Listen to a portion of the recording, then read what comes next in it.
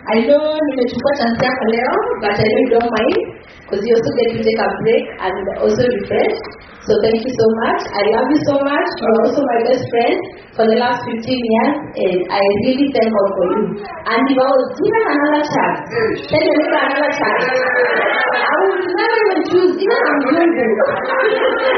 I don't want to do it. That's me. I want to go on. This is my passport. My personal passport. You guys think you love Pasi? Mkachoma Pasi and then you can hapa yake. My goodness, you can't see that finish the assignment, we go. Okay.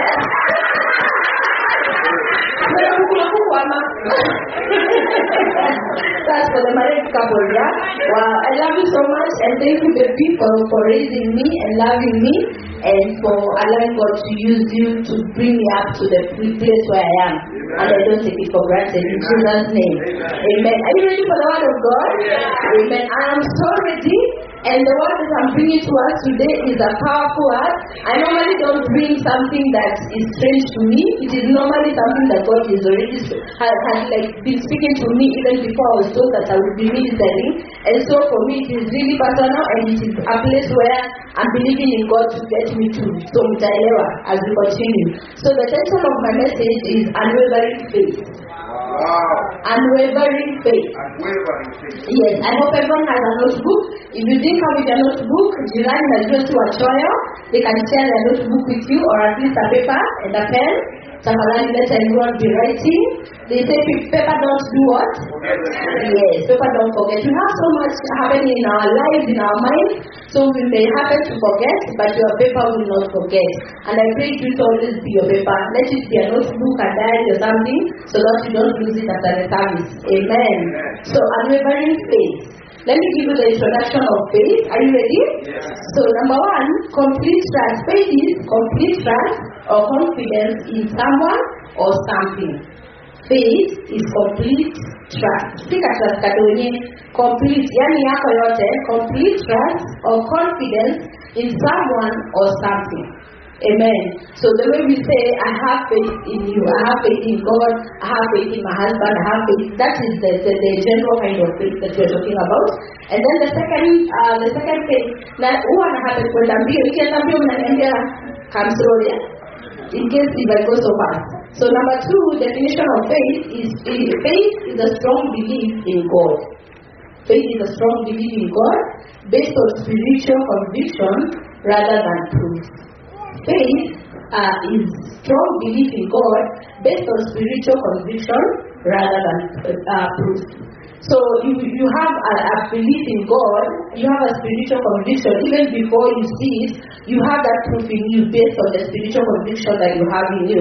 And in Hebrews chapter 11 and verse 1, this is a common verse. We love it and we love the word of God.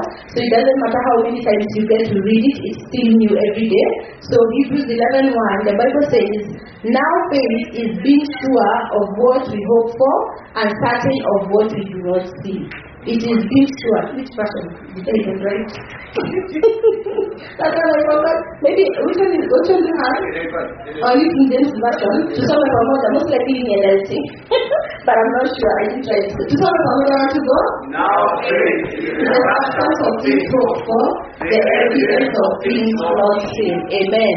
And finally, my personal favorite from a servant of God that I honor so much, he says that faith is the name of the action you take. Wow. Faith is the name of the action you take based on your conviction in who God is and the integrity of his person.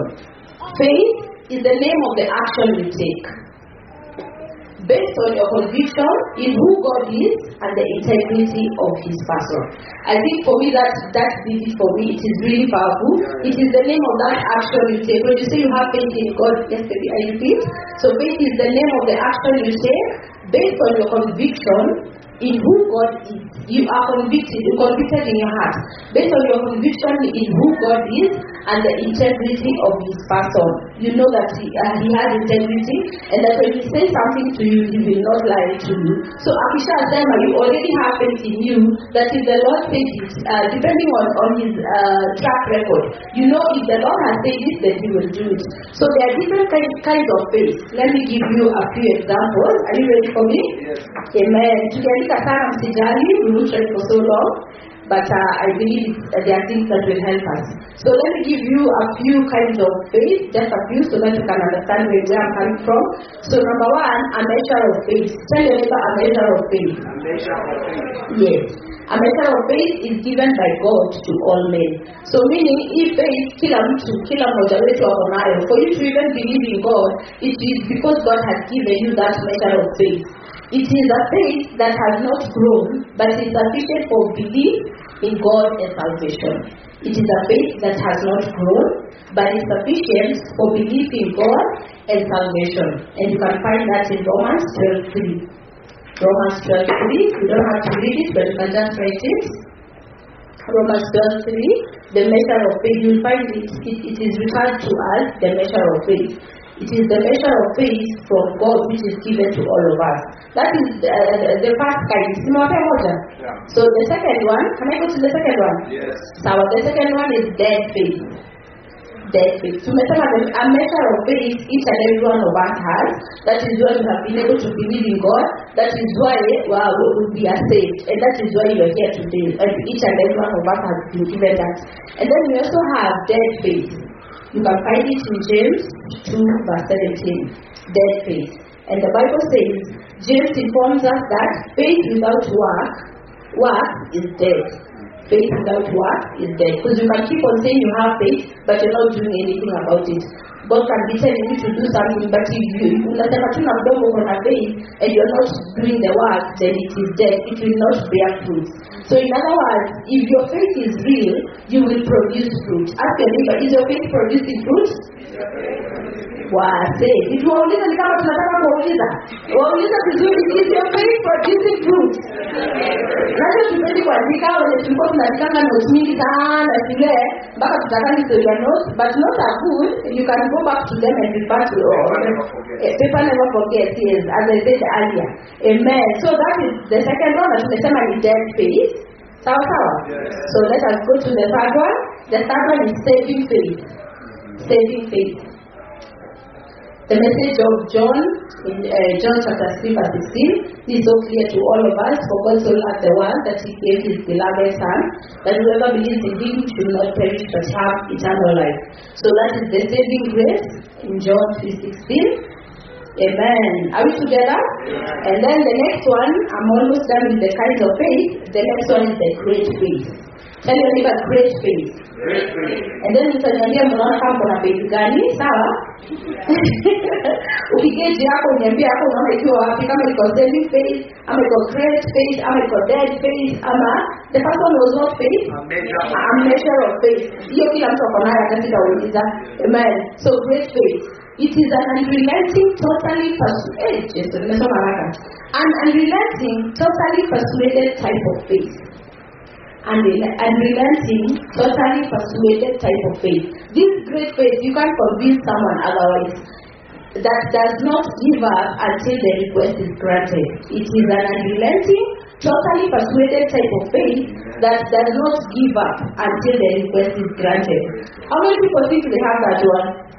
Me, You and Joy and one, two. I'm seeing 4 people. I think the other ones are writing. An unrelenting, totally persuaded type of faith that does not give up until the request is granted. And I think majority of us, maybe hata mimi niko tu hapo. Kuna vile tu inafika kama hali God amekupromise kitu and then it is taking long. And you know when God says tomorrow at time like this, you may be waiting for tomorrow at time like this for the next 1 year. And you are wondering, God, where is tomorrow at time like this? So hapo pengine tunakocheka kidogo and but God anatuelewa. So let me give you an example. A centurion who had asked Jesus to heal his sick child, and whose faith was so great that he said in Matthew chapter 8 and verse 8 to 10. Matthew 8:8-10. We can read that. Okay, it's there. I want to go. The centurion answered and said, Lord, I am not worthy that you should come under my roof, but only speak a word, and my servant will be healed. For I also am a man under authority, having soldiers under me. And I say to this one, go, and he goes. And to another, come, and he comes. And to my servant, do this, and he does. When Jesus heard it, he marveled, and said to those who followed, surely I say to you, I have not found such great faith, not even in Israel. That is a kind of faith, and he marveled back at Jesus. So I'm wondering, do you have that kind of a faith? As if you don't even need for Jesus, he didn't even need for Jesus to come to his home to pray for his servant. He was like, you don't even need to come, just speak a word. Amen. And you know that is what God does right now, because Jesus is not here with us. So the only thing that he does is speak a word to us. But the question is, when he speaks that word to you, when he tells you that you're healed, when he tells you that you're delivered, when he tells you that you're getting married, when he tells you that he's giving you a child, do you believe that one? But for this centurion, he didn't even require for Jesus. And you know Jesus was there physically, meaning he would have gone with him. And Jesus was willing to go with him. But the only thing he required was what? A word. Tell your neighbor a word. And there was also the woman of Canaan, a Gentile. The Gentile, as a rule, they really did not have faith in God. So this woman requested Jesus to heal her son, to heal her severely demonic possessed daughter. When Jesus refused, saying that he had only been sent to the Jews, the persistence of that woman also hardened Jesus. And this is Matthew 15:21. Okay, one more can read Matthew 15:28. About two in a Joshua, Matthew 15:28, and the Bible says, then Jesus answered and said to her, O woman, great is your faith. Let it be to you as you desire. And her daughter was healed from that very hour. In my version, whichever I didn't write, in verse 28, O woman, great is your faith. Let it be to you as you desire. Amen. So because she had really great faith. Imagine Yesu akimwambia, I was not sent to you, and Jesus was referring to her as a dog. Do you remember that story? That Jesus was telling her, I was not sent to the Gentiles. But according to this woman, she didn't care if she was being called a dog or being referred to as a dog because she was a Gentile. The only thing that she needed was her daughter to be freed from the demons that had possessed her. Amen. And that is the kind of a faith that God desires from us. Amen. So great faith will always move God to answer. You can write that. Great faith will always move God to answer. And I remember some time back, me talking here, I remember saying, I had someone saying that when you don't have faith in God, when you don't believe in God, you are worse than an atheist. Can I say that again? When you don't have faith in God, you are worse than an atheist. Because atheists are meaning still. They don't believe that God exists. They don't believe in the workings of God. They don't believe in salvation. So every time God can be accused you and you're there not believing, then God cannot even be able to move. And it requires faith for him to be able to move. James chapter 1 verse 6-8. James chapter 1 verse 6-8, I will read for us. But let him ask in faith, with no doubting. For he who doubts is like a wave of the sea, driven and tossed by the wind. For let not that man suppose that he will receive anything from the Lord. He is a double-minded man, unstable in all his ways. So every time you go to God asking for something, and then you're doubting. As in, you know now, like to make sure, like on Sunday, remember how Sunday was powerful? And then what happened on Monday? Why is it that high? That's below. By the time you're getting to Saturday, you're like, hey, I really need to go to church for refill. When you can refill better. But you need to go your place here level your faith. And then, like you don't need, I know we need to come to church every Sunday, but even as you're coming to church, you're already charged up. You don't need the man of God to come and charge you up again. Yeah, as you know, you're level your faith. And when you pray, pray for something, when you believe in God for something, you don't allow doubt to creep in. Because I'm telling you, doubt inakuwa kama imekungoja pale. Na pale kwa mlango, ukitoka tu hivi ndio hiyo hapo inakungojea. When you get home and find some funny stuff happening at home, you're like, okay, yes, we had a powerful time in church, but whatever is happening right now doesn't align with what was happening in church. So if you don't believe yourself in believing in God and believing in the integrity of God, that what He says He will do it, then utakuwa hivyo, like the waves in the ocean. You know the way in the sea, the way they're tossed back and forth, and the Bible says a person like that should not expect to receive anything from the Lord. Because you know, you are unstable. The Bible says that he is a double-minded man, unstable in all his ways. So the question is, are you unstable in all your ways? Are you happy today and on Sunday you're not happy? Are you happy today and on Monday do you believe that God has blessed you on Sunday and then on Monday, okay, look at the situation you're like, I think God meant maybe next Sunday. I'm happy to do it later. We need to get to that place of just knowing the integrity of God. And I always give us an example with our children, the small ones. When you tell your child, for the parents, or for the ones who are aunties and uncles, when you're leaving home and your child wants something, and I'm like, Mommy, I'm auntie, sweetie. As in their heart, because they are let down, they believe that you will bring that sweet. They don't care if you have the money for the sweet. They just want the sweet, and they want it now. And I came to them and said, and this was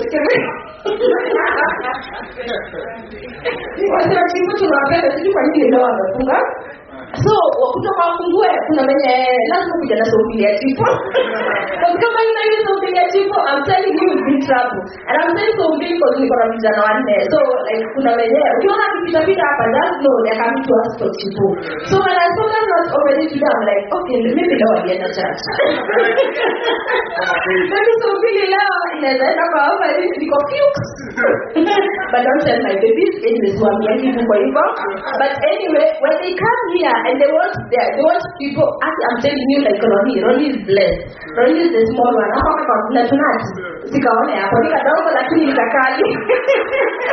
When he wants people, and there's nothing you can do about it. Unaweza mchapa lakini anataka chipo. Unaweza kunaenda class but anataka chipo, so he must get chipo.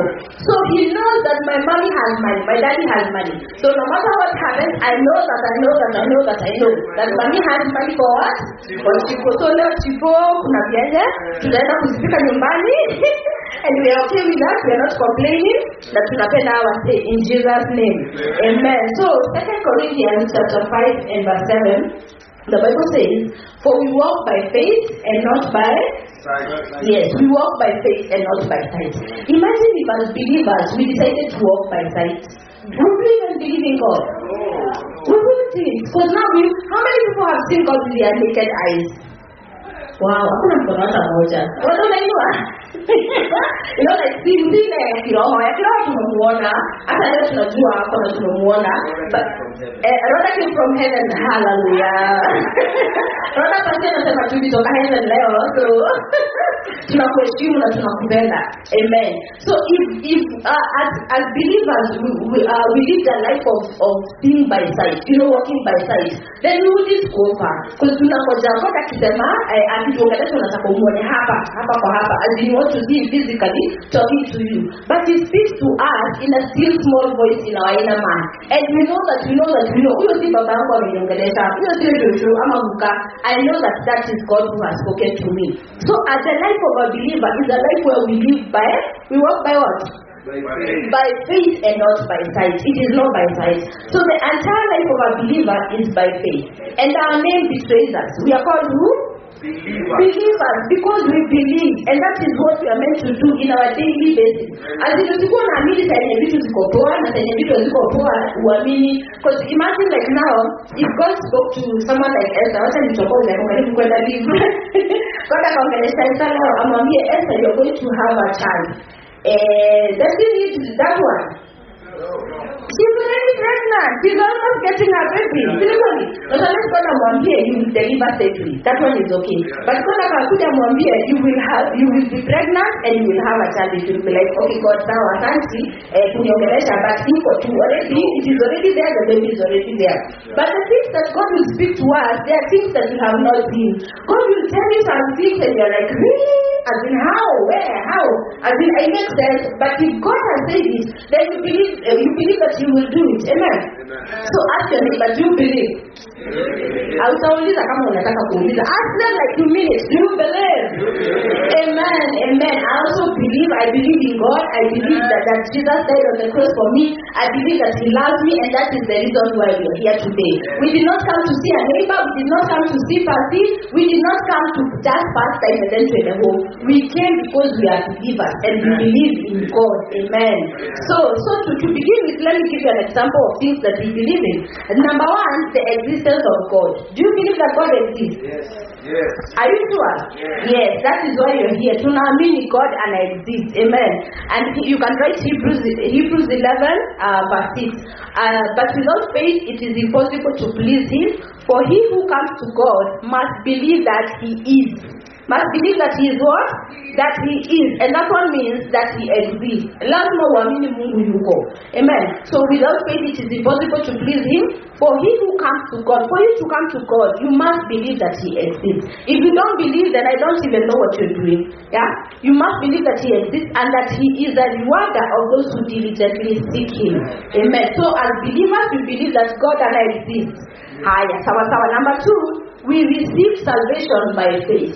Nani aliona Yesu akikuja kukumsave, as in, and you are like, this is Jesus is saving me. You cannot, it's not something you can put it in your eyes, but you believe in your heart that Jesus died on the cross for your sins. As in, none of us who is here today was there back then to see even Jesus dying. Ama kuna mtu aliona Yesu? Roda, tumesikia kutoka heaven.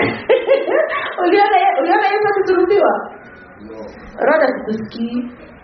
Did you see? I can't hear Roda. Can you hear Roda? Roda didn't see, even me I didn't see. But do you believe that Jesus died on the cross? Yes, it is by faith. Ephesians 2:8-9. For by grace you have been saved through faith. And that's not for yourself. It is the gift of God, not of works, lest anyone should boast. Ephesians 2:8-9. And then the third one, the infilling of the Holy Ghost. Amen. On Sunday we had such an amazing time, and we had people who even received Jesus on Sunday, and then after that they were filled by the Holy Spirit. It was so powerful. You know, Pastor was praying for them over here, and he was standing here. I think Nikotuna Kajapna was saying, and I'm like, and I'm like, okay, what's happening? And then I sat here and I could hear, where is this? Your wife, what's happening? Sheila, sorry, is mommy Saudi Naka? So Sheila was here, she was lying here, and I could see here, and I'm like, yeah! It has happened. And the other ladies who were also laying here, and men as well. And it was really powerful. If you guys can remember the first time you were filled by the Holy Spirit, can you remember? Hey, it is a feeling you cannot explain. Let me give you to not the Holy Ghost, but give you to some sweetness you cannot explain. But you know that feeling you want to remove and sit like this one, and then it was such an amazing moment. So the infilling of the Holy Ghost, it is not something that you don't see the Holy Spirit coming down as a dove, and you know, anaingia wapi? Unafungua mdomo, anaingia hapana. No, it doesn't happen like that. It is by faith. If you don't have faith to receive the Holy Ghost, I'm telling you, utaishi kungoja. You will keep on waiting and waiting and waiting and waiting. So if there is anyone who has been prayed for before to receive the Holy Ghost and they haven't received, they should check their faith level. As in, are you the person who is just there, like looking around, and then you know the story from the what is this called? The Pentecost. Oh, yes. That one. Yes, that one. The day of Pentecost. That one. Yes. You know the Bible says that they saw tongues of fire. So probably kama ni msemo na ngoja tongues of fire zikuje na uzione hizi zinakaa. Utangoja. So it may come that way. Among still, you may not see it with your physical eyes, but you see it and you hear it in the spirit and you know it. And the minute you begin to speak in tongues, you are like, yes, I got it. Then later, I got it. Yes, you get it and you feel it and you dance on. I remember when I was free that night, I didn't even sleep. And then she got my shikayole back then. So I remember my mom and my bros were in the house, and the only thing I could do, I didn't even eat. I didn't care about their food, you know. So nilikuwa tu kwa baranda, kwa balcony huko tunatembea, nilikuwa tu ba. Sijui baba nasema ni gani, but hello, azim, imekubali na siku za hapo.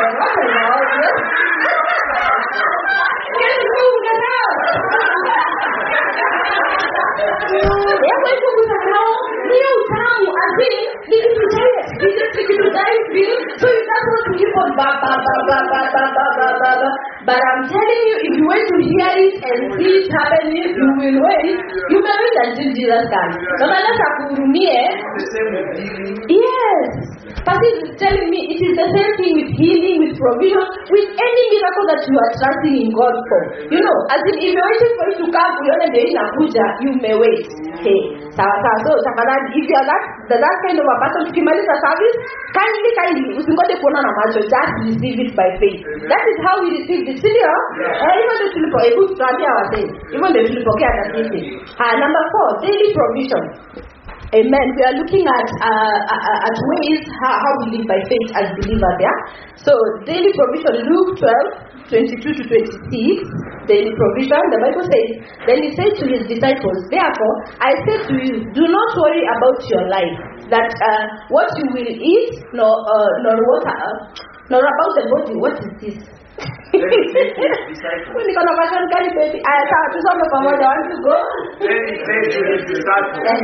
therefore I say to you, do not worry about your life, what you will eat, nor about the body, what you will put on. Life is more than food, and the body is more than clothing. Consider the ravens, for they neither sow nor reap, which have neither storehouses nor barns, and God feeds them. Of how much more are you than the birds? We are much more than birds, yeah? And which of you by worrying can add one cubit to his? Amen. Tunazafikisha tu hapo, but you can go continue. As in, the Bible is saying, by worrying, when you keep on worrying about today and tomorrow, worrying what you will eat tomorrow, it doesn't help you in any way. The only person who can help you about tomorrow, by then the only person the only person who can help you who can help you about hapa tasita na dakika dakika 5 na dakika 6, it is only God. None of us knows what will happen. Tunasikia tu trumpet imelia tu zaidi na tuende henge na sio ishie hapo, sio?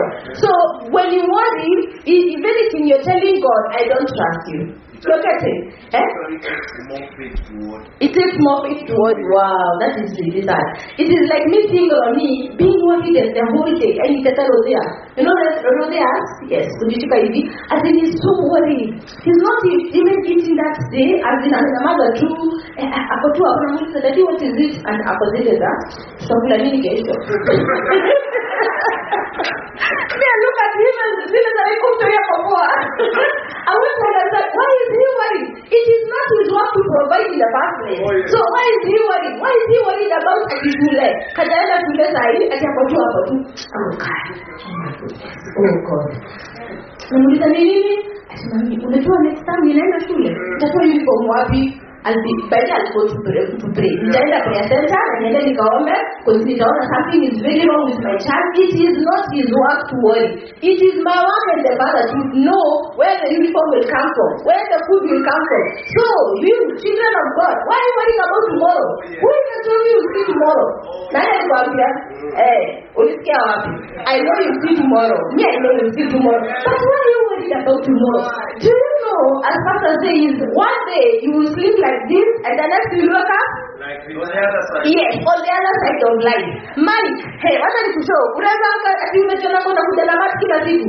Siku moja ukiamka tu msema kamtata kwa Mike ni aje akina penda mwenye usawa kuna vile akina story basi Mike utababali Mike unatoka wapi moja imagine au Mike akinishasikia wewe unatokanga so badala ya kuwa active match sisi ya kwanza ya pili alafu ya tatu lakini hapa badala ya match anapenda kutembea so match nne every weekend I'm thinking I have a car I want to give you a car and Mike is like okay what has done it and yes maybe the previous day Mike was busy worrying nitatoa piso mbili ya kwenda na wewe and God is like you child what is wrong with you I'm your father I'm here I'm taking care of you are worried about prayer for today God is like I want to give you a car but kama faith level yako iko tu hapo kwa so mbili ya prayer ya kila siku God who is God he will honor the desires of your heart and give you 200 shillings every day to go to work but imagine God is like even the lilies of the valley they don't even clothe themselves they are here today and tomorrow they are gone they are not the ones who clothe themselves and they are so beautiful it is God who takes care of them it is God who feeds the birds the ravens and I remember a story wasn't niseme na niasa najua na mchokoza akamwambia kwenda hivi so that is piano there's a place where we buy cereals uko kwetu kwa Mama Shiro and then every time you go to her shop so unajua kwa cereal shop penye wanaekanga moto mchele wanajenga kwa kagunia and then wanakakuja ama mnunuzi kwa cereal shop labda ni kwa next level unaendanga super unaendanga tulipa so haya for the few of us for the few of us wanaendanga kununua chakula kwa cereal shop so this mama in her shop every time she opens as early as she opens probably at 6 I'm not sure but she opens early because every time you pass there utakuta amefungua kuna tunyoni tena neighbor tunyoni yes birds there's some small birds I don't even know their names but kuna kabad kamoja kanakuwa kamengojea for the longest time you know the story for the longest time kuna kabad kanakuwa kamengojea kanyoni you know kamengojea afungue the minute she opens hapo kanyoni kanaendanga kwa bishori peke yake anakula mchele ingine anakula mchele ingine kanangojea kabisa she tells me last week she was telling me imagine hata nikichelewa kufungua atana kukutanga hapo juu kwa mlango kana tukachuka dada juu bila the like madam fungua I'm hungry I need to eat so when she opens the shop that kanyami is the person that bad is the person to enter and he doesn't go to any other rice she has a number of rice you know like there's na different prices kanaendanga tu kwa peshori peke yake na kanakula hiyo and then she was telling me to make it work now the kanyami doesn't come alone she or he comes with friends tunakuja na piki kaliaka kakiwa kamoja akakuja peke yake sisi tunakuja na tukua twingi so akifungua na kutukutana tu hapo tunazunguka tu hapo tukingoja lakini kale na moja kanakuwa tu hapo juu akifungua tu safi wanaendaza tu kwa vizuri tu wanakula and they go and I found her like amefunikia nikamuuliza sasa tunani tutakula nini leo juu kafunikia anaenda kumenyesha kuna matope so zinakuja na matope zinakanyaga mchele and then when you're going to buy rice so sometimes she has to cover the rice so that they don't dirtify the rice so that when the customers are going to buy they don't buy dirty rice ndio kukuta pishori kuna matope you'll be thinking hii pishori huko hiyo so unaweza achana nayo so but I was telling her I've been telling her Mama Shiro me when I go to heaven I want to know kutu tunyoni kwa nini tunakuja hapa peke yake but I'm realizing now that I'm talking about it it is God who provides for them and I was telling her your shop will never be lost if anything she has expanded her shop here inataka mini supermarket alianza katua kaduka kadogo so nilikuwa namwambia hii shop yako haitaifungua because you keep on feeding these creatures of God because hapa waendani mali pingine na ukienda hapo mbele kidogo kuna studio shop ingine but they don't go there they only go to Mama Shiro's so imagine if God is taking care of Mama Shiro goods anaenda kununua mchele sijui anaenda kubai wapi akuje auze but kabla hata kununue tunyoni akami to eat so na hiyo ndio chakula yao so imagine if God can be provided for birds if apart from the rice even in other places they are well written you will never find a bird that has fallen ati imekufa juu ya njaa have you ever seen maybe the unless iligongwa na is it because make a fair megongwa na fair na msee ama na mawe ama na gari or something but you won't find it at the hapo kamekonda I've never seen a navy that has gone that have you seen mimi sijayo asikubali orabuffalo spring for grass wow Wow, that is really powerful. I mean, you'll never find a zebra at Inaomba Pochunko, hey, Mungu atupe mvua. God somehow provides. What about us who are created in His image? Why are we worried about tomorrow? Why are we worried about that watoto wetu watasoma aje? Ati nyumba zetu zitalipwa. You are worrying about that. God is like, Kanalaka, what is wrong with you? I want to give you your own house. I want to make you a landlord. I want you to give you your own house. So that when you put it up, you say you're there. You kukutana na watu hawana rent, unawaambia it is well. This man, I understand. Yo, hata usilipe ama nimekupunguzia. You know, God wants to take us to such places, but we are here busy asking for rent, asking for daily bread. Our daily bread is good, but God wants to take us from that place when we are worrying about each day. Amen. So yes, number 5. Hi. Living in and for Christ. You living in and for Christ, or living for Christ as a believer, it is by faith. You cannot live for Christ without faith. So Romans 14 and verse 8. Romans 14 and verse 8. For if we live to the Lord, and if we die to the Lord. Therefore, whether we live or die, we are the Lord. Amen. So we live for Christ, whether we die or live, it is whether we live, it is. How does that verse go? For if we live, not that one. The one for yes, for me to live is Christ and to die is gain. Yes, that one. We are living for Christ, whether we die. If we die, we know we are going to heaven. So at pressure, we are not worried about that. And in good time, in Jesus' name. And then John 20 verse 29, the Bible says, John 20:29, Jesus said to him, Thomas, because you have seen me, you have believed. Because blessed are those who have not seen, but yet have believed. So if you are that kind of a person, and that you we have not seen, we did not see Jesus with our naked eyes, but we believe, and we are blessed because of that. We are blessed because we believe in Jesus. And then now, I don't know, I think we still have enough time. I have a long reading, but I made some nice stories. Do you like stories? Yeah. I love stories. It is a really nice story, and it is a story that God has been speaking to me, from, so much from it, because I know there are things that God is doing in my life as well. So kindly to 2 Kings chapter 3 and verse 4. From verse 4 to 24. Tusitoke kusoma, mwenye anatoka tunaweza pia mtu kusimama, but I know we'll enjoy it. 2 Kings 3 verse 4 in the NLT. Thank you. Tusome pamoja in the NLT. I want to go. King Mesa of Moab was a sheep breeder. He used to pay the king of Israel an annual tribute of 100,000 rams and a wool of 100 rams a head. But after Ahab said, the king of Moab rebelled against the king of Israel. So King Joram promptly mastered. Sorry. Basti, want to go? So the king of Moab prompted master the army of Israel and marched from Samaria. On the way, he sent his message to the king of Judah. The king of Moab had rebelled against him. Will you join me in battle against him? And Jehoshaphat replied, why? Of course, you and I are one. My troops are your troops, and my horses are your horses. Then Jehoshaphat asked, what route do you take? We will attack from the wilderness of Egypt. Joram replied, the king of Edom and his troops joined them, and all three armies traveled around the mountain through the wilderness of 7 days. There was no water for the men of the armies. What should we do? The king of Israel cried out, the Lord has brought this king of us here to the next king of Moab. But King Jehoshaphat of Judah asked, is there no prophet of the Lord with us? If there is, we can ask the Lord what to do through him. One of the King Jehoshaphat from the son. Yes. He used to be Elijah's personal assistant. Jehoshaphat said, yes, the Lord is through him. So the king of Israel, Judah and Edom went to consult with Elijah.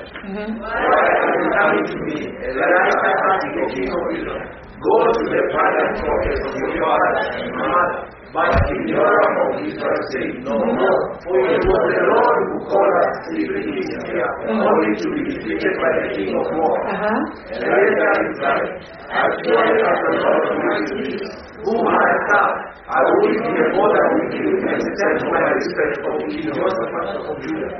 Now bring me someone who can play the harp. While the harp was being played, the power of the Lord came upon Elisha. And he said, This is what the Lord says. This dry valley will be filled with pools of water. You will see neither wind nor rain, says the Lord. But this valley will be filled with water. You will have plenty for yourselves, and your fat cattle and other animals. But this is only a simple thing for the Lord. For he will make you victorious over the army of war. You will conquer the gates of their surround, even the fortified ones. You will cut down all their fruit trees, stop up all their springs, and bring all their good land with swords. The next day, at about the time of the morning sacrifice was offered, water suddenly appeared. It was flowing from the direction of Edom, and soon there was water everywhere. Meanwhile, when the people of war had about the 300 marching against them, they mobilized every man who was old enough to strap on a sword, and they stationed themselves along their border. But when they got up the next morning, the sun was shining across the water, making it appear red to the Moabites like blood. It is blood. The Moabites explained the armies must have attacked and killed others. Let's go and bring war and collect the blood. But when the Moabites come, the army of Israel arrived out and attacked them until they turned around. The army of Israel drifted into the army of war, destroying every army. Amen. Clap for yourself. Mungu awabariki. So kindly, the verse I will explain the whole story, but the verse that I want to emphasize on is verse 16, and he says, "This is what the Lord says: This dry valley will be filled with pools of water. You will see neither wind nor rain, says the Lord.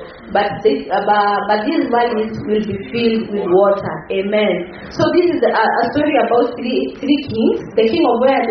The king of Israel, the king of Edom, and the king of Judah. Yes, Jehoshaphat, the king of Judah. The three armies, they were going to attack the king of Moab. Thank you, because he had rebelled against the king of Israel. The king of Moab alikuwa anafaa kulipa tribute. He was meant to pay kulipa ushuru. Alikuwa anafaa kulipa ushuru every month of 100 rams, 100 lambs, and 100,000 lambs, and 100,000 wool skin. Yes, thank you. So alikuwa anafaa kufanya hivyo for quite some time, and he used to do it. But a time came, and King Ahab, thank you, King Ahab died. So when King Ahab, I think King Ahab was feared. King Ahab and his wife was called who? Jezebel. So when he died, this king decided he will not pay the tribute anymore. Rebel. And because of that, the way they used to deal with their issues, these are issues that for Makoti. But back then, they would deal with their issues wanakutana kwa desert, and they would fight it off, and then the best man wins, and story inaishia hapo. So they decided to go and fight them. So the king of Israel and the king of Judah and the king of Edom decided to go together to fight against this king. Sababu wamekataa kulipa ushuru. So when they were going, the Bible says that they went round for 7 days. And for 7 days, trust you me, kama hata kama umebeba maji na mitungi, inafikanga mahali na maji itaisha. So the Bible doesn't say that their food like Elisha, but we know they did not have more water for them to drink, for the soldiers and even for the king and for their animals. When it comes hali, they no longer had enough water for them to drink. And I'm telling you, I don't think there is any one of us who has been in the desert here. Kuna mtu yote ashaenda kwa desert? Sorry, I have not been in the desert myself. You have? Yes. Which desert? Kalahari, ama gani? Okay. But it's not a fun place to be in. It is very sunny, it is very hot, there is no water, there is no light, there is no food. It is not an easy place. So wamefika mahali, and 7 days after they had gone around for 7 days. I'm telling you, back then they never used to have cars. Right now, kuna watu they were not built to walk, and they have cars, and we thank God for them. Imagine if you were to walk for 7 days. Utakuwa kufika mpaka wapi? Ukienda Nakuru, baby, my husband will finish on my hesabu. If you are going to Nakuru, how many days do you think you would walk? You will walk. Yes. Yes, walk. Not drive, not fly, walk. Maybe a month. A month? Wow, that's long. Hey, that's long. Anasema anajua mimi sipendi kutembea, so he's talking on my behalf. Because anajua every katano nitapata nitaingia kwanza, nikunywe chai na nilale huko and then begin next. The following day, because I don't like walking anyway. It is well. So tuseme a week. Kumi. Madam. Kale bwana.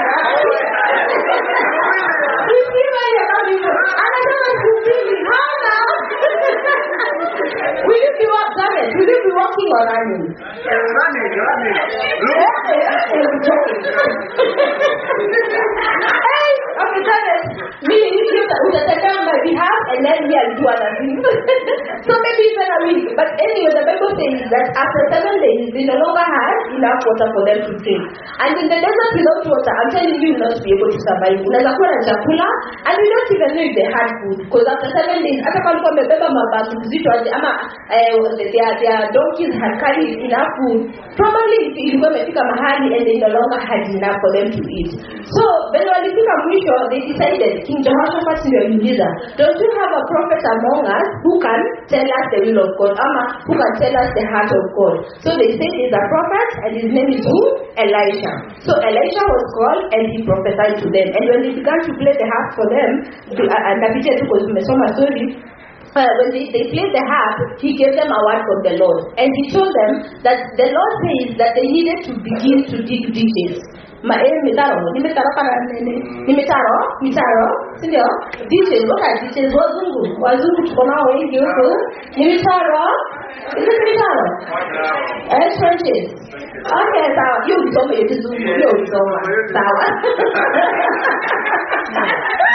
Hiyo kizungu, hiyo mlikuwa actually ditches too, sawa imeishia hapo. So the Lord, when the word of the Lord came to them, instead of God telling them ati mvua itanyesha, because now if you are in such a place, what would you expect God to do? Sinialeta mvua like sahi, ajibu maombi sahi. But God, the one that came from the prophet is, ama from the Lord through the prophet, his word was, they needed to begin digging ditches. And I'm telling you, apart from Janet, the rest of us, ukitembea for 7 days, sasa na wakale, hiyo tulizoachia. They're making our country shine. So it matters also, we love them very much.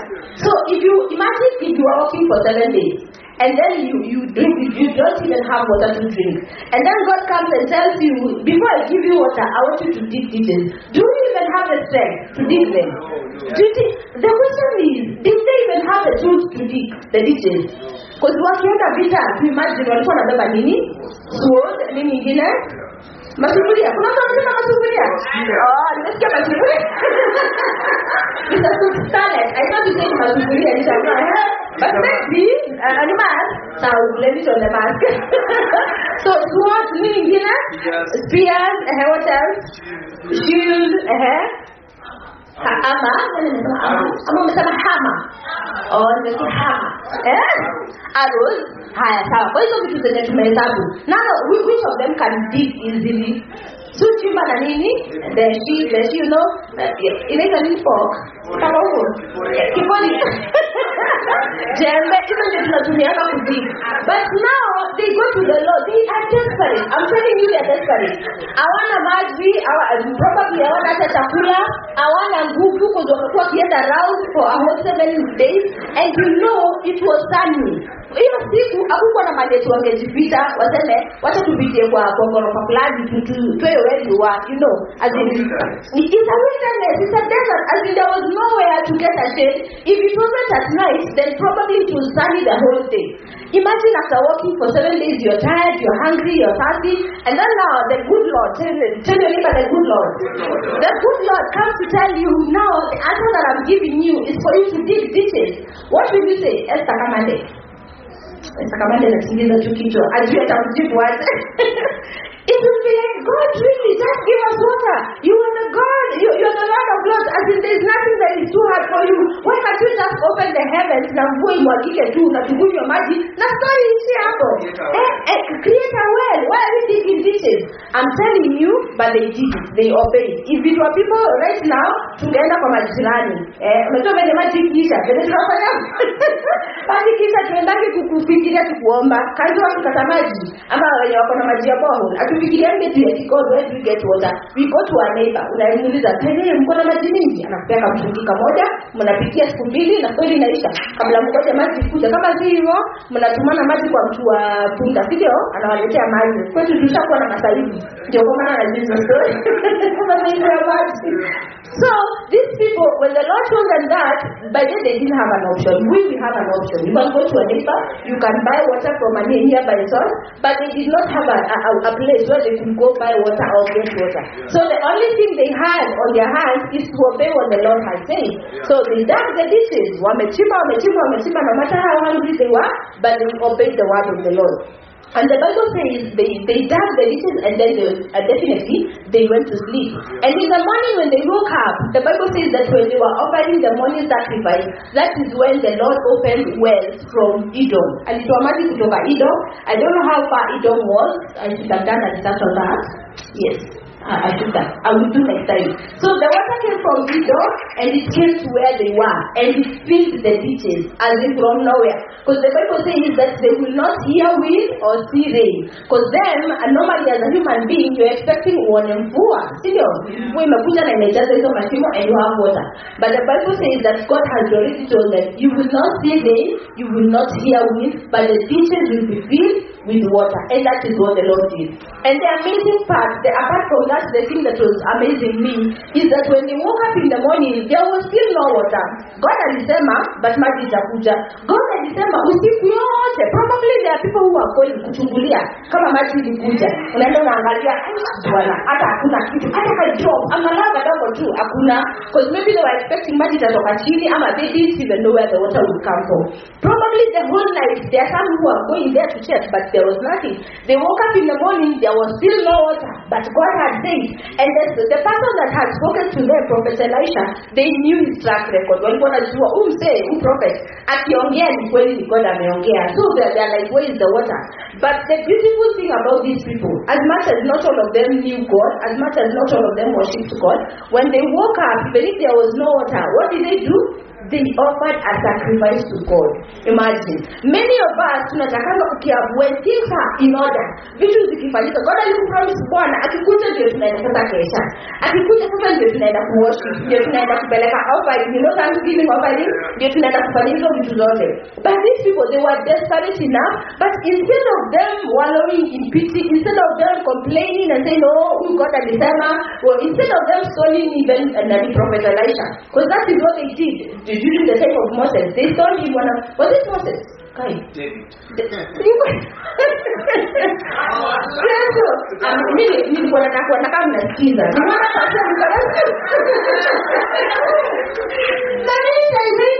I'm like, guys, where are Moses? I'm Moses about.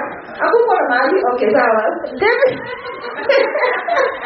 Baby, how much do you like when people are listening? I want to say they are so funny because some of them are the mama to Makata. But it was a time of Moses and the stone.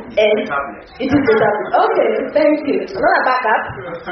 Kuna backup papa. Anywho, so instead of them going to stone Elijah, you give us the word of the Lord, it was a lie, it is not happening. Instead of that, they woke up and they went to offer a sacrifice. The Bible says there are some verses that say a grain offering. They went to offer a sacrifice to the Lord.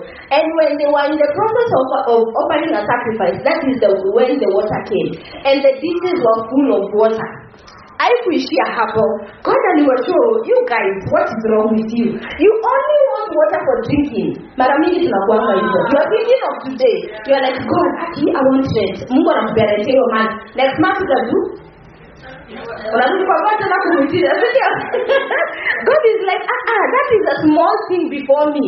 It is a very, very small thing before me. I will not only give you the water that you're looking for. I know you're very thirsty and I know you're desperate. I know you want water because you feel like you're dying, and I will give you that water because I'm God and I love you. But that is a small thing before me. I will do more. So lessons that we can learn from this. If you're able to write, you can write. Lessons that you can learn. This is a word for me as well. So, notes zangu nitazisoma baadaye pia. So, lesson number 1. When you're in trouble, who do you run to? Wow. Are you sure it is always God? Isikuwe ni mdogo tu unasema, but ifuatane na matendo. Tumesema faith without works is what? Is there. So ukisema tu you are running to God and kikiumana when it really happens and when kunakuwa kubaya, sasa ndio nakimbilia ango, ukaa, shosho, and they are not even able to help, and they may help you 1 week, 1 month, but that's kama wanachoka na wewe. But always run to God. Because I'm thinking this army, baby, even if they would have gone probably to Edom, as in what they said, okay, instead of going to the prophet, let us go to Edom. Maybe Edom, I feel like Edom was nearby, because it is when they were going to war, that is when the king of Edom and his army, ndio walikuja wakaenda pamoja nao. Yes. So, what if they decided, instead of kwenda hiyo haso ya kuomba and waiting on God and you don't know if you will do it, what if we just send our army, at least a few people, to just go to Edom and get water? They would have decided to do that. But instead of that, they just went to God straight and God gave them a solution. And verse 11 of where we read, verse 11, the Bible says, but King Jehoshaphat of Judah asked, is there no prophet of the Lord within us? If there is, we can ask the Lord what to do through him. Yeah? So Jehoshaphat, the first thing in his mind ilikuwa, okay, tuko kwa noma, hakuna prophet wa Mungu hapa anaweza tuambia solution, anaweza tuambia kenye tutafanya. The question is, in the New Testament, do we need a prophet to know the will of God? What's it? It's one. In the New Testament, do we need a prophet to know the will of God? Who do we need? A priest? No. A pastor? No. Na ni muombezi nabo. Who do we need? The Holy Ghost. You need the Holy Ghost. But do you have to come to your pastor to get an answer? You can go to God yourself. The curtains were torn. Enda peke yako. As in, God angoje timbaka upite church ndio uambie basi, hey, nikunaomba, this is happening. Go to God and, as in, your story, your process, yote ni ya nini. It is okay. If kama umefika kona mbaya, umeomba na una clarity, it is okay to come and get clarity. But where we are in this new dispensation, you can go to God for yourself and tell God. Yes, even pastor goes, even Rhoda. See Rhoda? Oh, she's from there. Oh, sorry, madam. I'm really sorry. Rhoda says there. We love Rhoda. You come on, so even pastor himself, he goes to God. Akifika kona mbaya, akifika mwisho na solution, he also goes to God. So even before you come to pastor, before you even go to your friend, before you even call your dad, go to God and tell God, this is happening. What do I do? And I promise you, if you have faith and if you are still enough to hear his voice, he will speak to you and he will tell you the way to follow. Trust me on that. And you can go try it and then utakuja uniambie if it works or not. Amen. So number 2, after running to God, be ready to obey his instruction. We are looking at the things we can learn from this story that we read. And the second thing that was coming to my spirit from that is, after running to God, be ready to obey his instruction. And you can find that in verse 16. And he says, this is what the Lord says, this dry valley will be filled with pools of water. And the same verse in the New King James Version, not in the King James Version, the Bible says, and he says, that says the Lord, make this valley full of dishes. Hey, dishes, guys. Did I say dishes? Oh, French. But they don't go to French.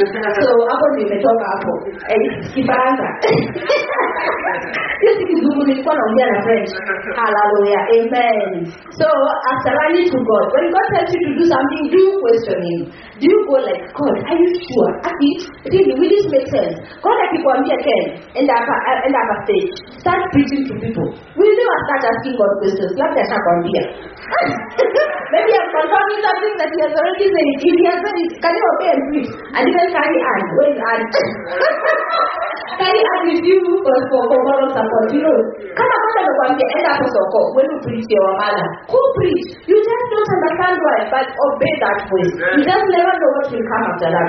When God tells you to love your husband, that husband who has been beating you left, right, and center, that husband who has been treating you funny, when God tells you to love him, do not even question. Do not ask, oh God, as you know that he has been beating me, niko na alama hapa, na hapa alafu na hapa God, unaona, na hapa God sees it all, but if he says love that man like Jesus loved the church, just love him. If he tells you to obey to submit to your husband, don't go like but I'm supposed to submit, he's supposed to love me first, like Jesus loved the church, and then we submit to him, stop bargaining with God, stop discussing. Why are you discussing with God? Whatever God tells you to do, if you are sure in your Lord that it is God of you to obey. If he tells you to go to your boss and pray for him, just go pray for him. If he tells you to love that neighbor, that boss or that neighbor who has really been nasty to you, just go ahead and do it. If he tells you to go to work early, wameajiriwa, go to work early. Because ukivutwa utaenda kumlilia tu na atakusaidia because he's massive. But whatever the Lord tells you to do, don't even argue, don't even discuss with him, don't complain, don't mama, tell him, okay Lord, that is the solution, I will go and do it. And while you're in the process of doing it, okay, now I understand, God is going to make because of ABCD. But if you keep on complaining, you will never see your solution. You will never see your answered prayer, and you will keep on saying, and it doesn't work. Have you done your part? Ask your neighbor, have you done your part? Nikiuliza tu ni swali, kwani ni vizuri sio? Yes, ni swali tu. Because many times what God tells us to do will not make sense at all. It doesn't make sense. And I will give you an example. God ananishow, as in maybe niko kwa mat, mwe na mat by the way. Yes. Okay, so that was by the way.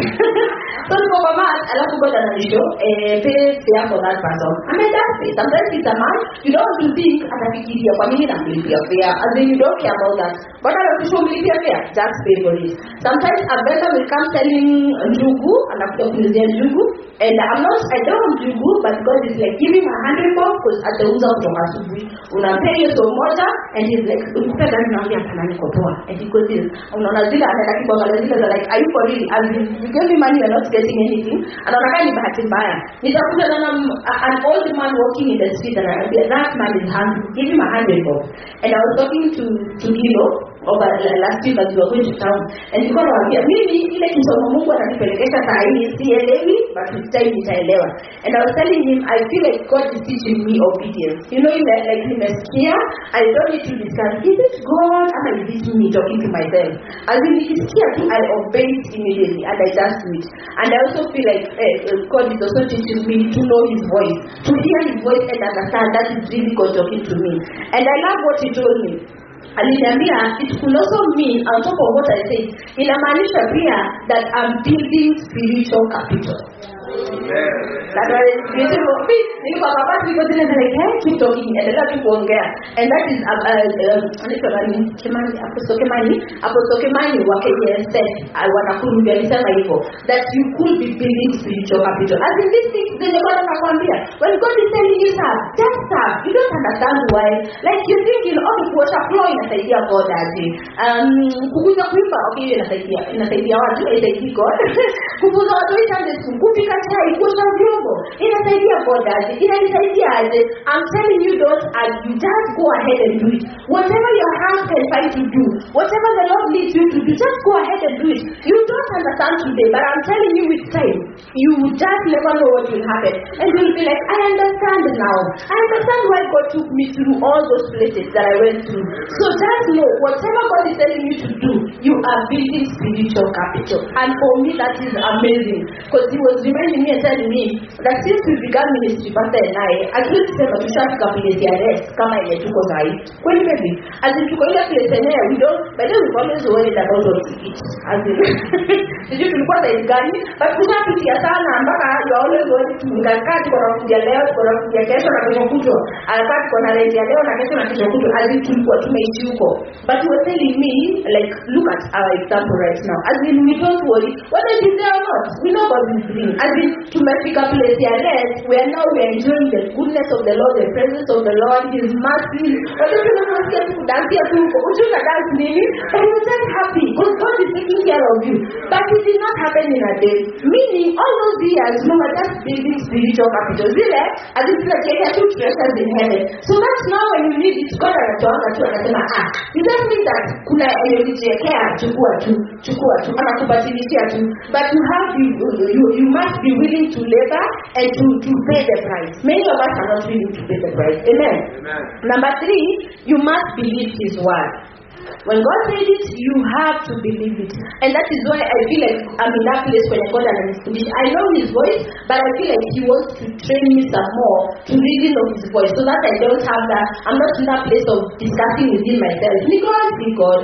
Anasema anything God there. Akisema too, I just act on it. And you can find that in verse 17. You will see neither wind nor rain, says the Lord, but these valleys will be filled with water. And I'm telling you, they did not see any rain, they did not see any wind, but the Lord did it. Many times we want God to pitia kwa ile mlango. You're like, ile mlango ni kubwa enough for you, God. So pitia kwa hiyo mlango. Usifanye pitia kwa dirisha. Akifanya kuja through other sources. Tumemlimit in a certain way that we want Him to come in that way apiyake. As in ile umeomba umefast, you just want an M-Pesa. Hautaki kitu kingine. Hata jirani akikubishia hodi, anakuletea unga na sukari na nini na mchele na the rest. You're like, I'm waiting for God to come. You know that story of that person who was drowning. Message kids said he was drown, and then I pray. I think Bojake was capsized or something. And then he was praying, and God saved me. And then God sent someone with a boat. He said, "I'm a boat. Hey, man, do you need help?" And he's like, "No, I'm waiting for God to come and help me." And I pray. And I second one comes, "Hey, are you trouble? Can I help you?" "No, I'm waiting for God." I pray. The third one came, and he still did not take the help. He's waiting for who? God to come by himself. God did not come. And then he drowned and died and went to heaven. And he's like, God, I thought your word says when you pray you will hear and you will answer. Why did you come? Why did you hear and answer my prayers? God is like, hey, I did 3 times. You refused to take it. I checked the first person, the second person, the third person, and you did not take it. How many times do you do that? You have to God and let him say, Jamal, tall, dark and handsome. I think you want to think of you in the church. I can think of my life to tell you to make you a and I told you, my dad want to make sure. I think for that person.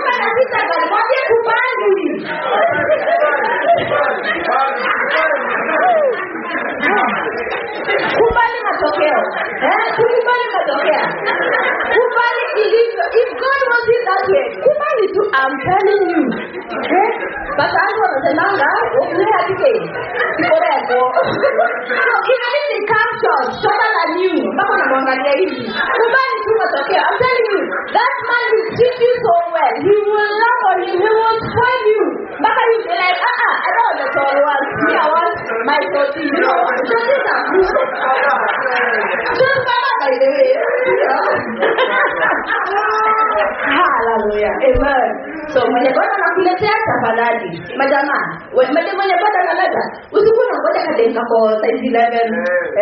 Usikuwa unajua yes, kuna size 11. Hivi sasa. Anakaa okay. 1 2 3. Mtafurahi.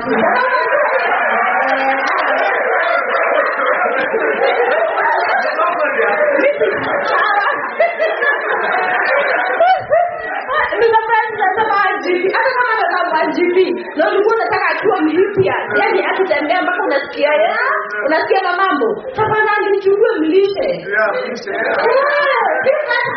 She has potential. Yes, tulikuwa by the tulikuwa tumelishwa vizuri. Baby hata kunilisha. Tumelishwa, tukapendwa, tukakuiliwa, and here we are. So if you're expecting them to come like this, you know, like this, you may wait. Ngoja tu. So as they come, hata kama ni 1GB, hata kikuja ni mweusi sana kuliko venye unatamani. You just never know.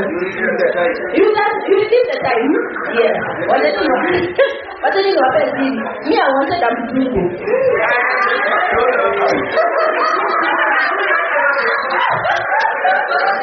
Nilikuwa nimekuaminia mzungu.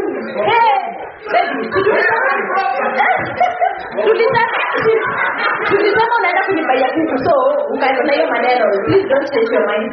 I really wanted a mzungu. Nilikuwa nimejiki za watoi wako na manywele tunywele turefu. Wanakaa yellow kama Ruth si mzungu, lakini kuna manywele ni yellow. So nilikuwa na imagine to do it 2.0. Nilikuwa I could never think I would get married in Nakuru.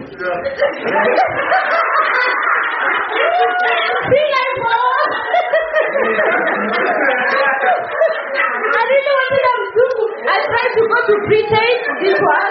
I tried to go to France, it never worked. I tried to go to South Africa, it didn't work. Because God knew I was going all the way to Nakuru. But then you are here. Maybe the computer that when I'm a Jew. And then God had showed me Nakuru. And I'm like, I felt like I was being demoted. How many days from Nairobi? Nairobi could have been a comport, yes. When you turn Nairobi, it's like a Nakuru. But I'm telling you, I went there and I was at home, and guess what? I got the man of my dreams. And he has everything.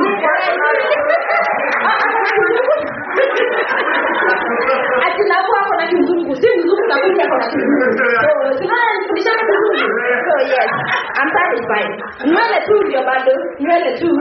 Tutabana tukienda heaven, You got dishes? Wow. You're a man of faith. So, ladies, tafadhali. Tuanze kushinda tunapangia Mungu. Do you know there's some ladies who have a list, like a big list?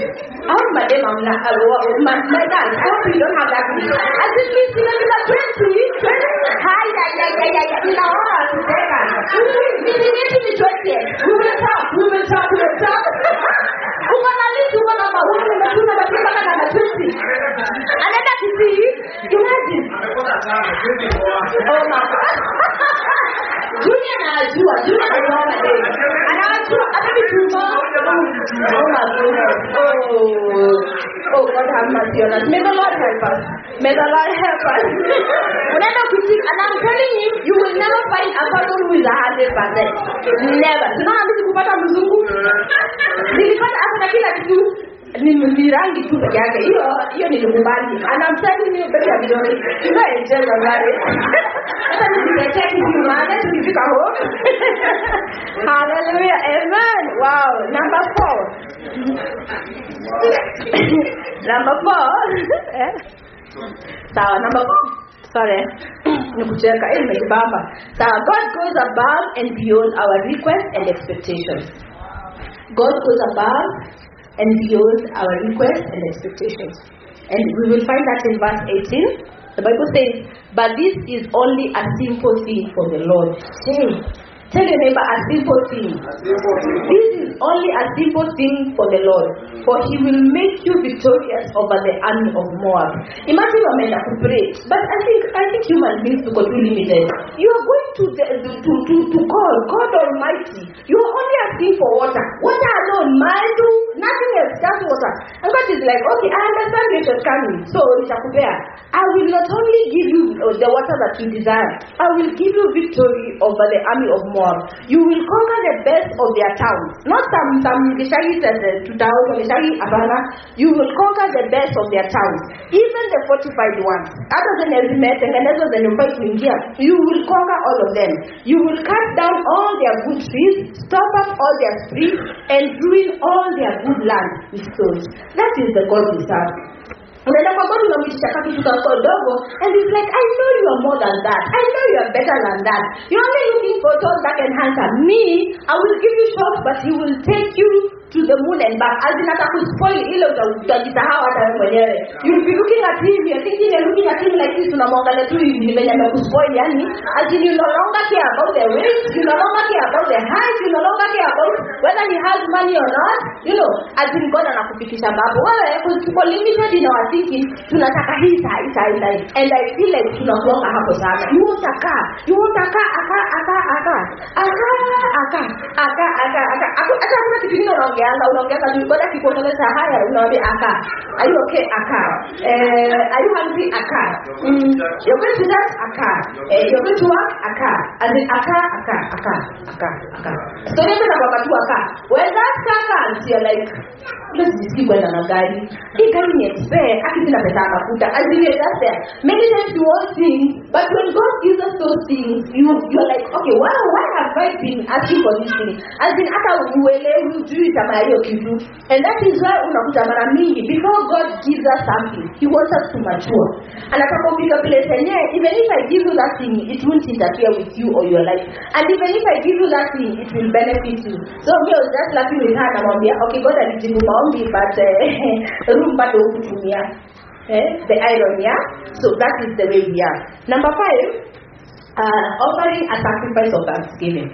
And that is what they did. They offered a sacrifice of thanksgiving in verse 20. And as we said earlier, they did not wait for the water to come, for the ditches to be filled with water.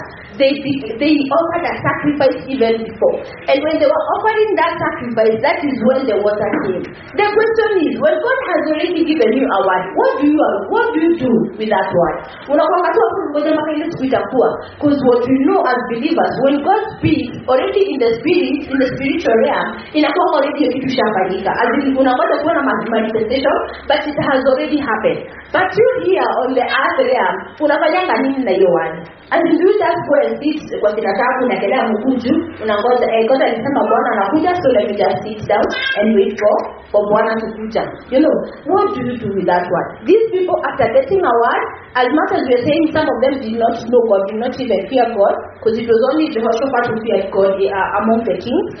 Even if some of them did not know God, in the morning they woke up and offered a sacrifice. And that sacrifice was a sacrifice of thanksgiving. How many people give thanks to God before you see what He promised? It's a question. When God says I will do this for you, I have already blessed you, I have already increased you, I have already protected you, I have done ABCD. How many people go to God and say thank you? Okay, God, I will come back and say what?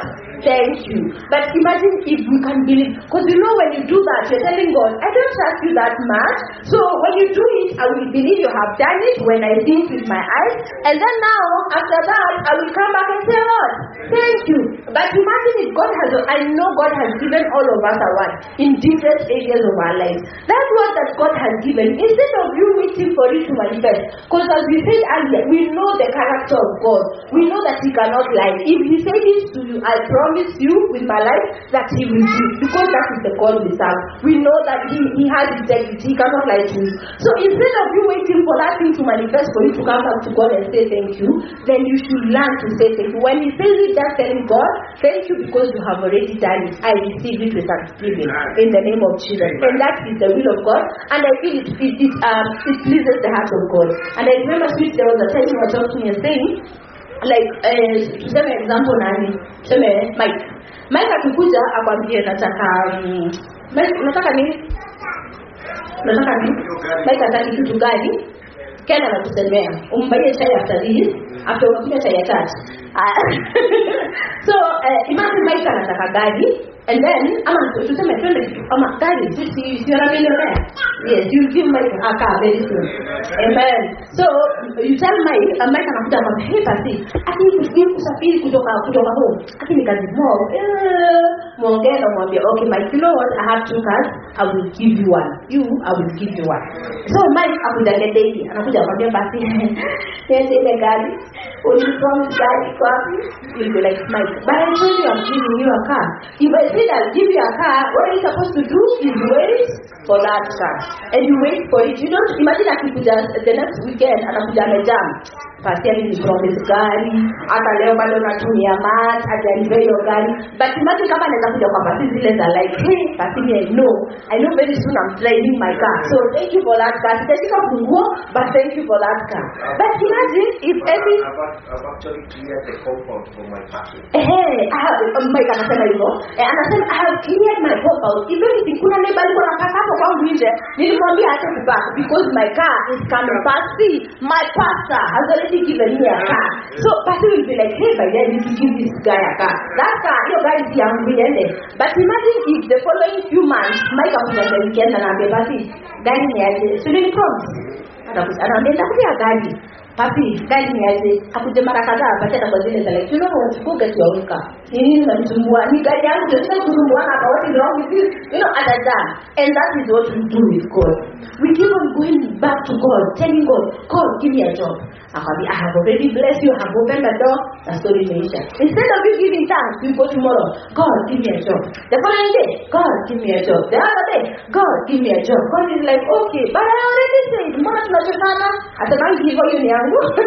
But for me, I feel like inanichosha. You're getting? But because if I say that I will do it, and you trust my track record, you know if I say that I will do it, your work is to wait with thanksgiving. But many times we keep on going back to God. God, you say you have not. Tunafika mahali tunachoka, tunaenda kujikatia kona huko, and then if it doesn't work, you come back to God. God, you remember you said you are giving me a job. You come back to God again. Unamwitisha it is even harder. As you can even get a headache.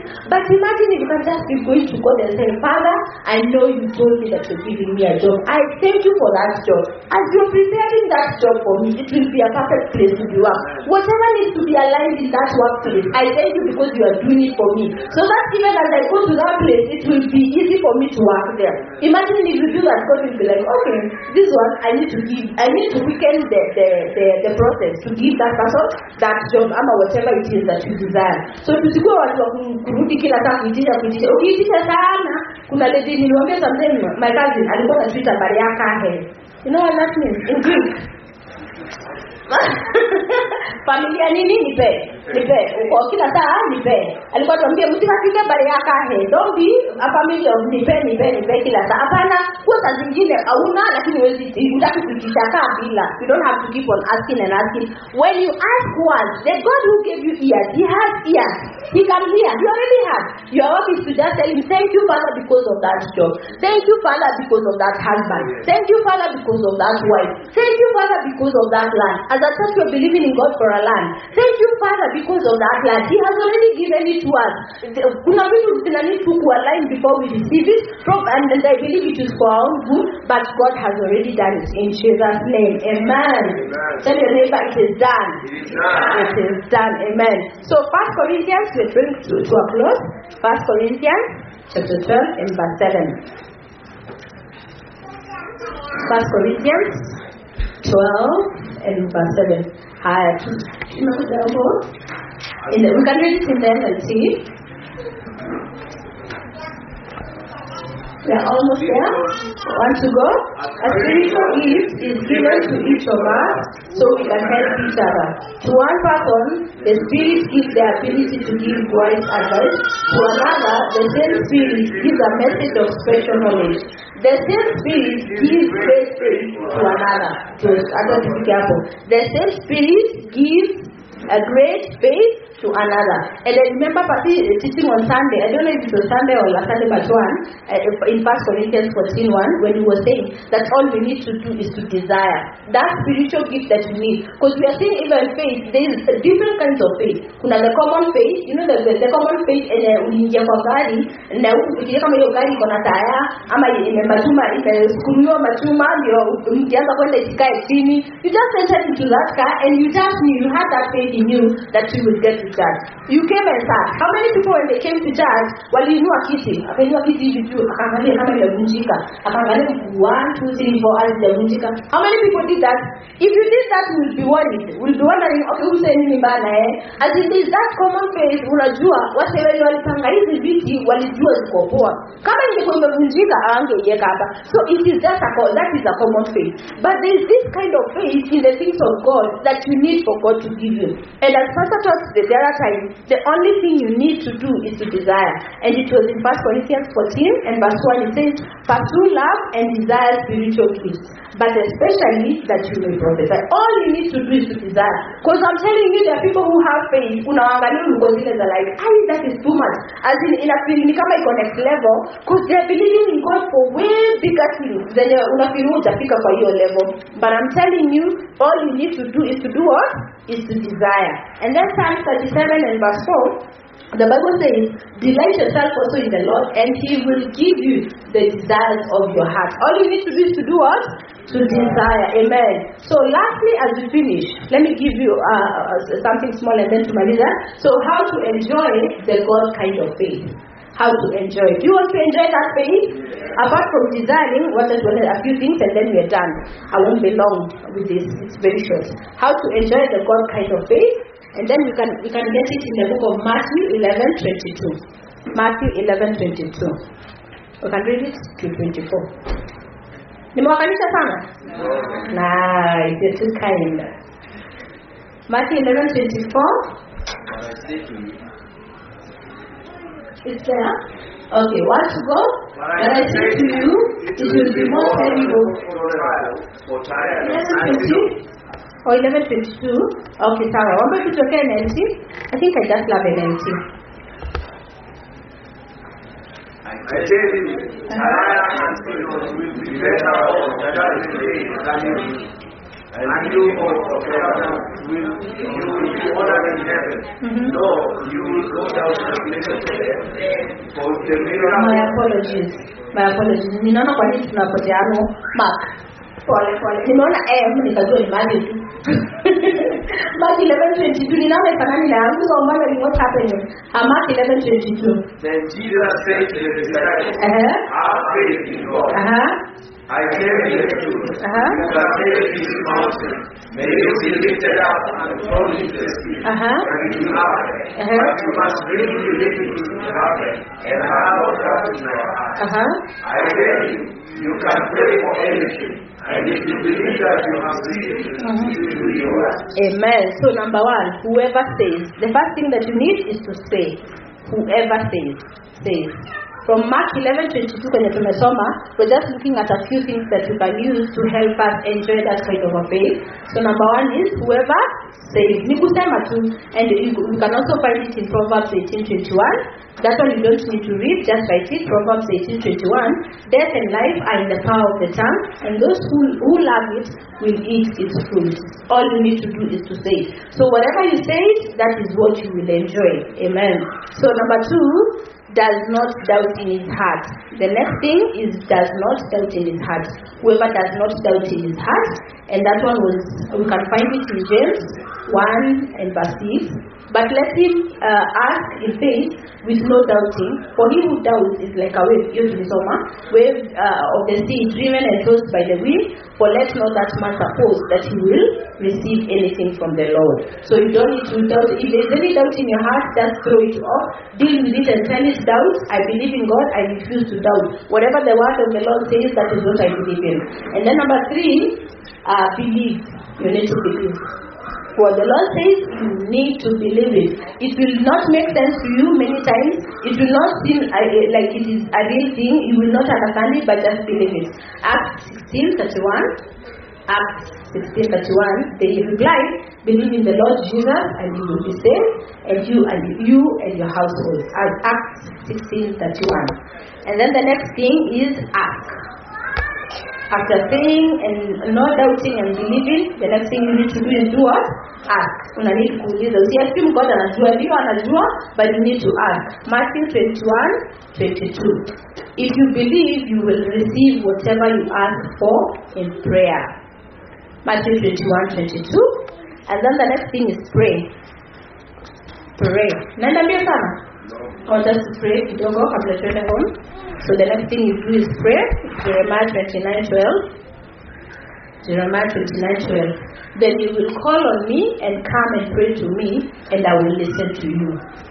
Jeremiah 29:12. The last thing is believe that you receive. Believe. The other one was believe, and then you can believe and not receive. So this one is believe and you will receive. Mark 11:22. Therefore I say to you, whatever thing you ask when you pray, believe that you receive them and you will have them. Mark 11:24. Amen. So the final verse, the last verse that we're going to read is James 4:3. James chapter 4 and verse 3.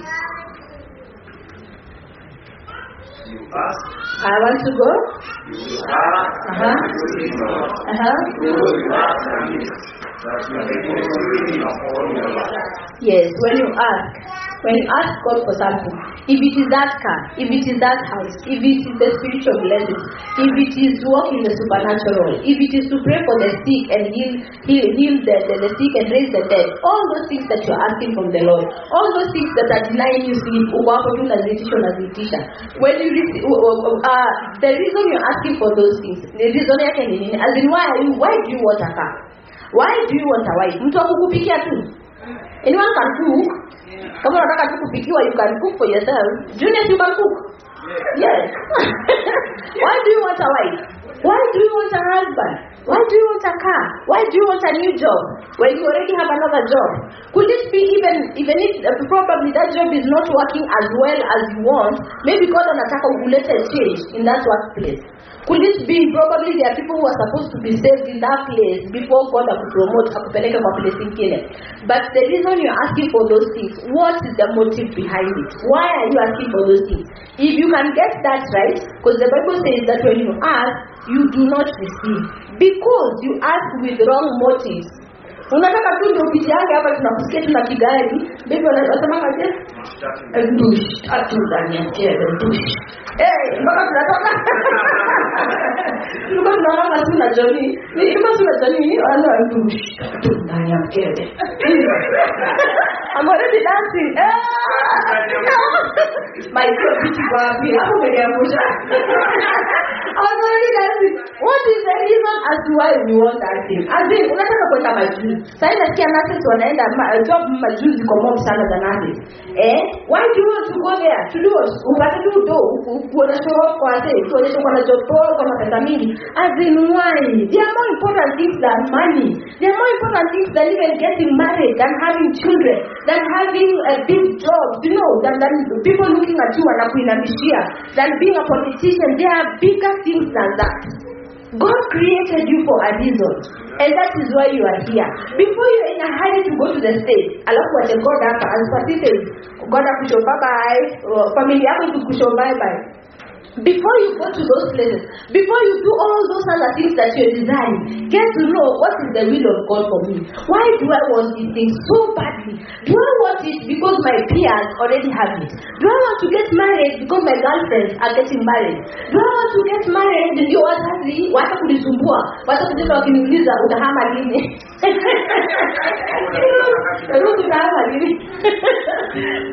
Is that the reason why you want to get married? Unataka tu kuhama kweli? Unaweza ukimtengeneza kama hivi kwa box na uhame, but ujikuta umeingia in the wrong kind of a marriage because you were in a hurry and you went before God. Before we receive those things, before we go to God to pray for those things, to ask for the things that we desire, may we have the right motive. Ndio hata ukiuliza God anaokozile za enyewe huyo hata nikimpe hiyo job, nikimpe hiyo promotion na jota support kazi yangu. Nikimpe hiyo promotion, wazazi wako wataacha kulala kwa nyumba ya matope.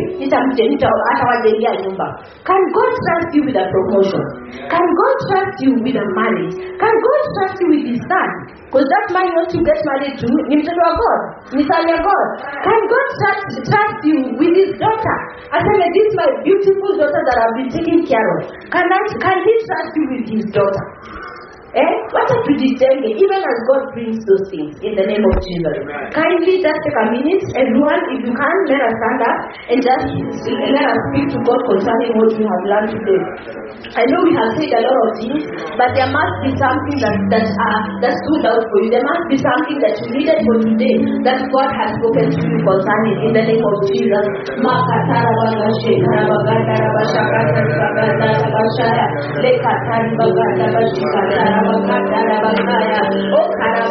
Everybody just take a minute. Just take a minute and talk to your Father. Just take your heart. Are your motives right? Are your motives right to receive it? Is praying for what you're praying for? Do you have the kind of faith that God needs for him to bless you? Has the Lord spoken to you concerning taking a step of faith and you have failed to do it because you do not believe it? Because you are waiting for things to happen. Is it a sacrifice that you have been meant to offer? Is it that thanksgiving sacrifice that you are meant to offer? That God is waiting for him to move, for you to know him, that you believe him, that you trust in him. What is God waiting for? How come you haven't received that thing that you have been asking God for?